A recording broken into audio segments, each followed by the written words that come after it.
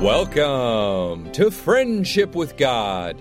Today, Tom Cantor will continue teaching us from Genesis chapter 24, how Rebekah had a covering on when she met Isaac, and it shows how we have a covering for sin when we come before God, who is the Lord Jesus Christ.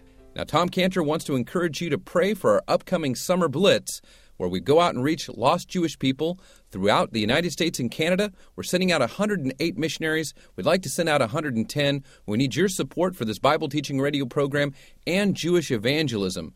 Call us to support us at 800-247-3051, 800-247-3051, and send out the gospel to the lost Jewish people of this nation and world through Israel Restoration Ministries. Go to israelrestoration.org for more information. Now, here's our Bible teacher, Tom Cantor, on Friendship with God. So, when we got this fixed in our mind of a person falling off a roof, it's like, oh no, he falls off the roof, or a person who has been struck by a sword and falls down. And so, we got this in our mind, and we understand this is the word that's describing how Rebekah got off the camel. And it's telling us she didn't get off the camel gracefully. It's telling us that Rebekah threw herself off the camel. She nafaled off that camel like she was falling off a roof or she'd been hit by a sword. She sprang quickly off of that camel. She like catapulted off that camel. And Rebekah, she nafaled off that camel like a person falling from a sword or a person falling off a roof by accident. See? She threw herself off the camel. Now, God thinks that's very important for us to see. And so he plugged in that word nafal because, to describe how Rebekah was getting off that camel. So we need to see that. We need to really ask the question, what does that mean? See, by describing to us in verse 64 the typically fast, energetic Rebekah nafaled off that camel is telling us something very important about Rebekah. See, why did God take the time to tell us this and plug this word in verse 64, describe this kind of violent way, so to speak, that she gets off the camel? Because he wants us to see something about Rebekah. See, the best way to understand why Rebekah nafal threw herself off that camel is to describe the opposite. Let's say that Rebekah didn't get off that camel and she stayed on there. Let's say that she just stayed on the camel when Isaac came out. So let's use an illustration to make clear what the kind of person that Rebekah was not. So here's Rebekah. She's staying on the camel, and now this would be in keeping with what Rebekah might say when Isaac arrives. She might say, "Why didn't you come and get me yourself? Why did you send this servant to come and get me? Aren't I good enough for you to trouble yourself to come and get me? Why didn't you at least come one day journey out to meet me? Why do you make me do all this journey alone with these disgusting servants of yours?" Right? So, and she stayed on the camel. That's what, be in keeping if she would have said, she might have said, "Oh, has this been a rough trip?" She goes, it's the heat, the dust, all the dirty desert dwellers we had to encounter on the way, and what have you brought me to? She said that would have been staying on the camel, see? If she stayed on the camel, she might have said, "I'm so homesick. I can't believe I agreed to leave my family and people and home. For what? So to live in a tent? I had a house to live in back home, not a tent. I was expecting so much more. Is this really it? I want to go back home." Now, if Rebekah stayed on that camel and made those statements, what kind of attitudes would she have had? Tell me, what kind of attitudes did I just reflect if Rebekah had said that? Okay, complaining, ingratitude, good. Complaining, ingratitude, what else? Selfish, unthankful, what else? It's something that happens to your food when you leave it in the refrigerator too long. Spoiled. Spoiled, rotten. And what else? Swollen up with pride, arrogant, stuck up, conceited, intoxicated with what? Herself, her own self-importance, snobbish. That'd be her. See? So what's the opposite of all those things? What's the opposite of ungrateful, unappreciative, and unthankful? It's really a pretty easy question. Grateful. What's the opposite of unappreciative? It's really easy. Appreciative, right? What's the opposite of unthankful? Thankful. Very good. Okay. See, what's the opposite of spoiled, arrogant, proud, stuck-up, snobbish, conceited? Well, what's the opposite of pride? Humble, humility, humble, meek. See, the message that Rebekah would send of not being grateful, appreciative, thankful, of being proud, all came down to whether or not she stayed on that camel or not. And she saw that. And she wanted to send a clear message that she was grateful, she was appreciative, she was thankful, she was humble, she was meek. So she sprang off that camel. She threw herself off that camel because she knew it all came down to that. And so now we see that Rebekah now, in verse 65, she's asking a question. And for she had said unto the servant, what man is this that walketh in the field to meet us? See, we see her, she's asking a question. What man is this? See, in that question, we can see how she's been anticipating seeing Isaac. And we can imagine how she might ask that question all along the way, as their trip is, what man is this? Because she's looking forward to meeting Isaac. And every time she said, what man is this? She was hoping that the answer is going to be, well, that's him. That's my master. That's Isaac right there. Freeze that picture in your mind. Freeze that picture in your mind. What man is this? Because that's a picture for us when we go to heaven. That's the picture that Fanny Crosby painted when she wrote that hymn, My Savior, first of all. When she said, oh, the dear ones in glory, how they beckon me to come, our parting at the river, I recall, to the sweet vales of Eden, they will sing my welcome home, but I long to meet my Savior, first of all. Through the gates of the city in a robe of spotless white, not bad.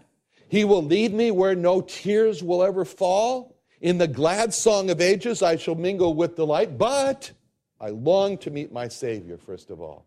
See? Did she want to? Do I want to? Do you want to see the dear ones in glory who's parting at the river, you recall? Yes, but we long to see our Savior, first of all. Do we want to go to the gates of the city and have this robe of spotless white and be in a place where no tears will ever fall and mingle with the light? Yes, of course, but we long to see our Savior, first of all. See, what did Rebekah's question in verse 65, what man is this, tell us about Rebekah? Did she want to see the new land that would be her new home country and the tent where she was going to live in and meet her new family? Yes, but she longed to see her Isaac, first of all. So by these two statements about Rebekah, where she throws herself off the camel and she asks, what man is this? We're seeing Rebekah that's going to be a submissive and an obedient wife for Isaac, just as it says in Ephesians 5:22. Wives, submit yourselves unto your own husbands as unto the Lord. Wives, in Colossians 3:18, wives, submit yourselves unto your own husband as it is fit in the Lord. 1 Peter 3:1, likewise, ye wives, be in subjection to your own husbands. Titus 3:4-5, young women should learn to be obedient to their own husbands. So we see from Rebekah throwing herself off the camel in her question, she's an example of a submissive and obedient wife. Now, in verse 65, we ask the question, well, what's Isaac doing when he sees the camels coming? What's he doing? What do we see Isaac doing? It says it in verse 65. You have to look at your Bible to see it. What? He's walking up to meet her. Jerry's got it. He's walking up to meet her. It said Isaac is walking in the field to meet them. See, what's that? That tells us something about Isaac. See, remember we talked about how Rebekah, if she didn't get off the camel, she would have said, well, it's about time. This is such a lousy place. I wish I was back home. No, she didn't have that attitude. But the attitude that Isaac has is that let's do the same illustration that we did with Rebekah. Let's do the same illustration and imagine what attitude Isaac might have had if he did not walk in the field to meet them. If Isaac didn't walk in the field to meet the Rebekah, then Isaac might have just sat there and said, I'm a man. I don't walk for any woman. I don't kowtow to any woman. I don't get taught by any woman. I'm not about to make a fool out of myself by losing my head for any woman to go meet her. The woman's supposed to serve man, not man to serve the woman. Let her come to me. She needs to learn from the start who's the boss here and who's going to serve who. She's got to be trained well from the start. I'm not going to go serve any woman. Now, if Isaac did not go out to meet Rebekah and made those kind of statements, what kind of attitudes would Isaac have had? Selfish, arrogant, what? Proud, and if it's been in the refrigerator too long, spoiled, swollen with pride, stuck up, snobbish, intoxicated with his own self-importance, with the same bad attitudes that Rebekah would have had if she didn't get off that camel. So again, what's the opposite of all this? Ungrateful and it's unappreciative and unthankfulness. Grateful, appreciative, thankful. What's the opposite of that spoiled attitude? Arrogant, proud, stuck up, snobbish, conceited, humble, meek. See, the message Isaac would send of whether or not being or not being grateful, appreciative, thankful, humble, and meek, it all came down to whether or not he's going to get up and go and walk to meet Rebekah. And so Isaac wanted to send such a clear message, like Rebekah wanted to send such a clear message. She catapults herself off the camel. And so Isaac, he just starts walking when he meets her. And we put the two together. And now we've got Rebekah's message of obedience and submission, throwing herself off the camel. Isaac's message of love and service and walking in the field to meet Rebekah. We see a picture, beautiful picture of what is the ideal husband-wife relationship described for us in Ephesians 5:24 through 25. Therefore, as the church is subject unto Christ, so let the wives be to their own husbands in everything. Husbands, love your wives, even as Christ loved the church and gave himself for it. See, it is this wife submitting herself and obeying her husband, and it is this husband loving and sacrificing himself for his wife that makes for a peace and a harmony and especially a unity in the home. And when God sees that unity in the home, he says the same thing he says in Psalm 133. He says, can't believe it. Behold, everybody see that down there? That home, how good and how pleasant it is for them to dwell together in unity. It's like the precious ointment on the beard that ran down upon the beard and even Aaron's beard into the skirts, down of his garments. It's like the dew of Hermon, the dew that descended from the mountains of Zion. And then he says, for there, that place, the Lord commanded the blessing, even life forevermore. God sees the wife submitting herself and obeying the husband. God sees the husband loving and sacrificing himself for his wife. And he says, this is so good and pleasant. He said, I'll tell you what I'm going to do. I'm going to command the blessing.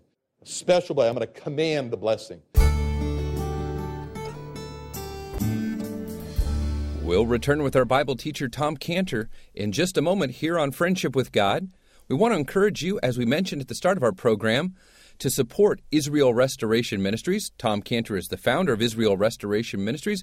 Being a saved Jewish person, he wants to reach other lost Jewish people just as the Lord Jesus Christ wants to reach his lost Jewish brethren.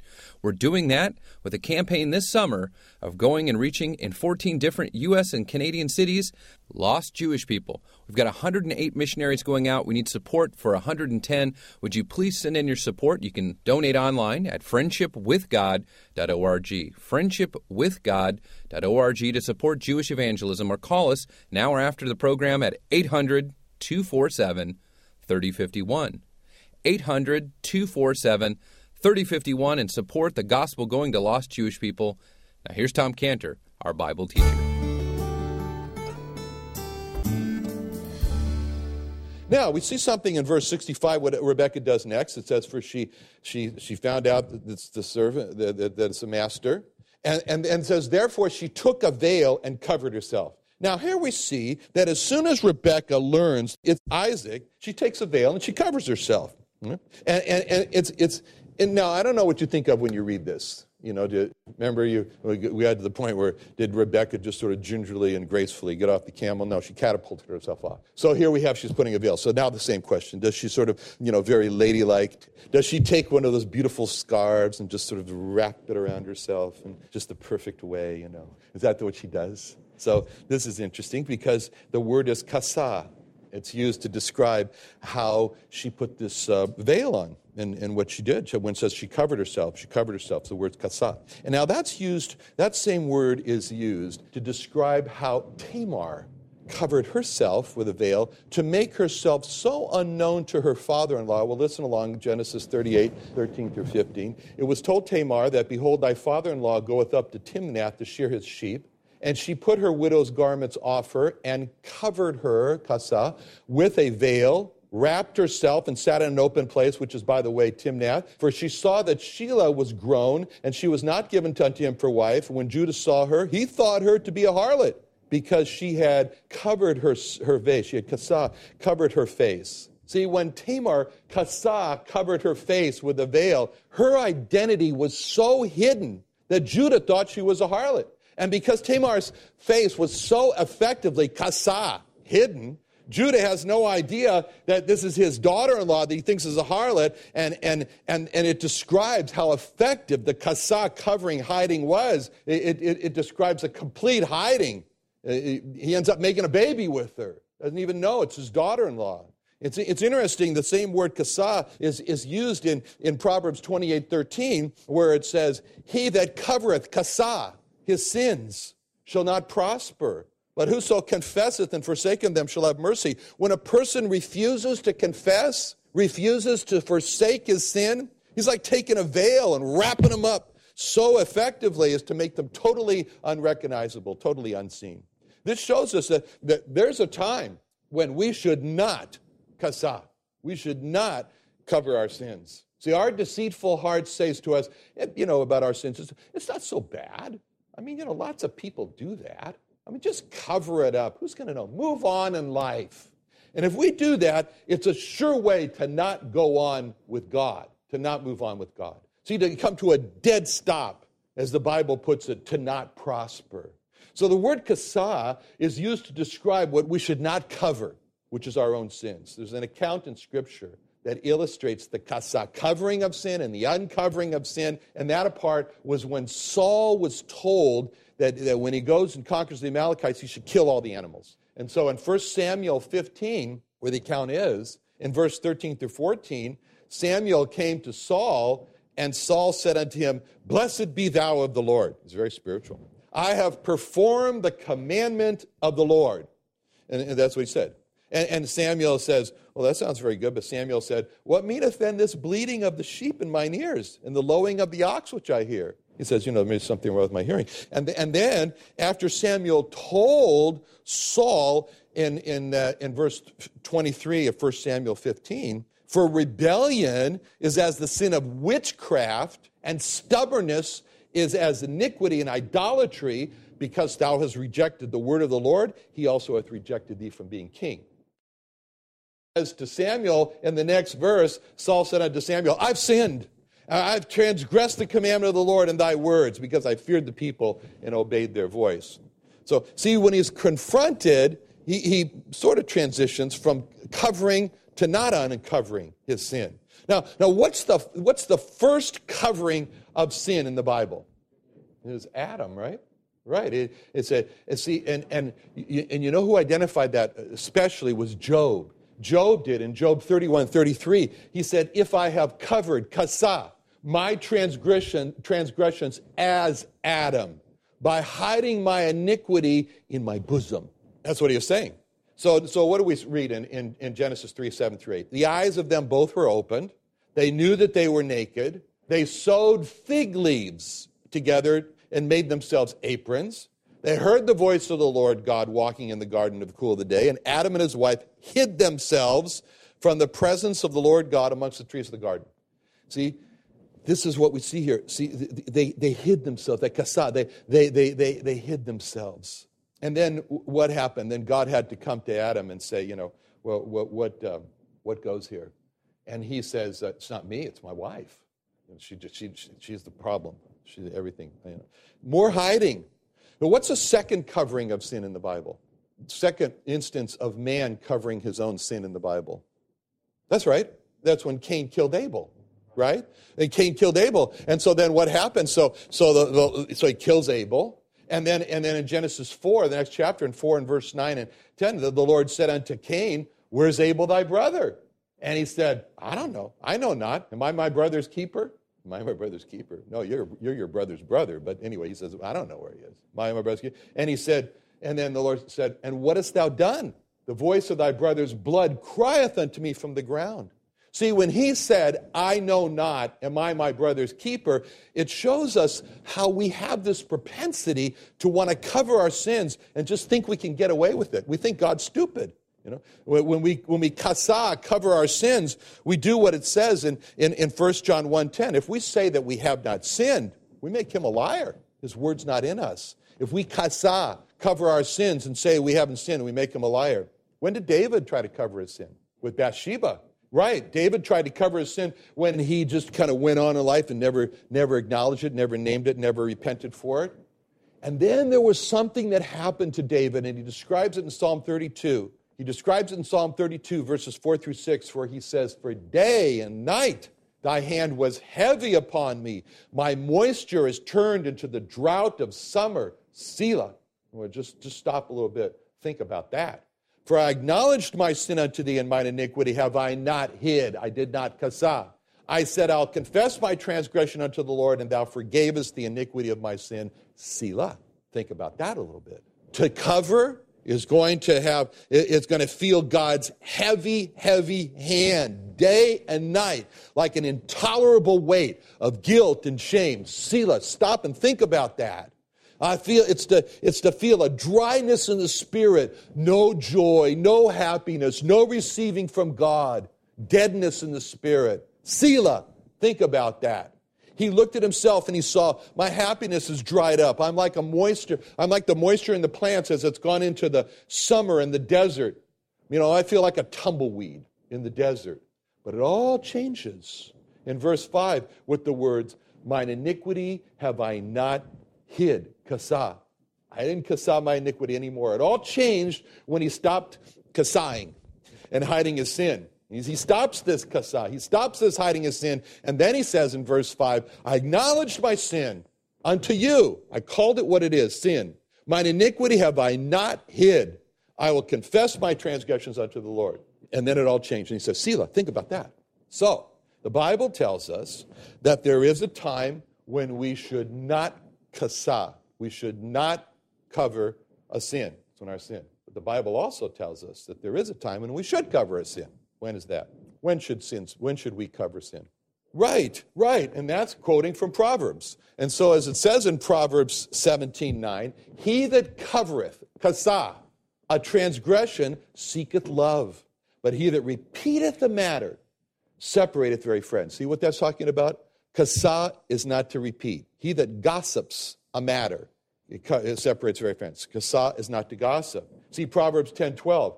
Hatred stirreth up strifes, but love covereth, kasa, all sins. See, God wants us honest. He wants us transparent. Therefore, we are not to cover or kasa our own sin. But God wants us to be loving. Therefore, we are to kasa the sins of others. Honesty and transparency does not cover our own sins. Love covers the sins of others. The difference between when we cover and do not cover is all tied up in that word, his.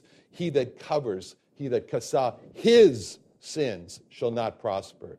Now, when we kasa or we cover the sins of others, then we're like God, because that's exactly what God does with us. He covers our sins. See, we just considered what happened to David when he tried to cover his sins in Psalm 32, 3 and through 5. But the first two verses above that, Psalm 32, 1 and 2, start off by saying, blessed is the man whose transgression is forgiven, whose sin is kasa, covered. Blessed is the man unto the Lord imputeth not iniquity, in whose spirit there's no guile. And today we see the Jewish people. How do we see the Jewish people today? Rejecting their Messiah. God says about them in Psalm 85, 1 through 2, he says, Lord, thou hast been favorable unto thy land. Thou hast brought back the captivity of Jacob. Thou hast forgiven their iniquity. Thou kasa, thou coverest all their sin. Selah. He says, think about that. So there's a day coming when for the Jewish people will be brought back, and God is going to kasa, cover all their sin. See, God's in that business. He's in the business of covering. He's in the business of kasa when it comes to sin. Just as Rebekah, kasa, she covered herself in this very complete way with this veil to hide herself, so God covers our sin under the veil of the blood of Christ. See, in Ephesians 2:13, it says, but now in Christ Jesus, you were far off or made nigh by the blood of Christ. Another tremendous message here from our Bible teacher, Tom Cantor, on Friendship with God. For more information and free resources and free downloads of these messages, you can go to friendshipwithgod.org, friendshipwithgod.org. You can also go to our bookstore that's there at friendshipwithgod.org. You can also go to israelrestoration.org, israelrestoration.org, to support Jewish evangelism through our upcoming Summer Blitz campaign to take the gospel to 14 U.S. and Canadian Jewish cities with over 100 missionaries. We'd like your financial support to be able to send out more missionaries for this campaign. Call us with your support of any amount at 800-247-3051. That's 800-247-3051. Help us get the gospel to lost Israel here in the U.S. and Canada and around the world. For more information, go to israelrestoration.org, israelrestoration.org, or 800-247-3051, or go to friendshipwithgod.org.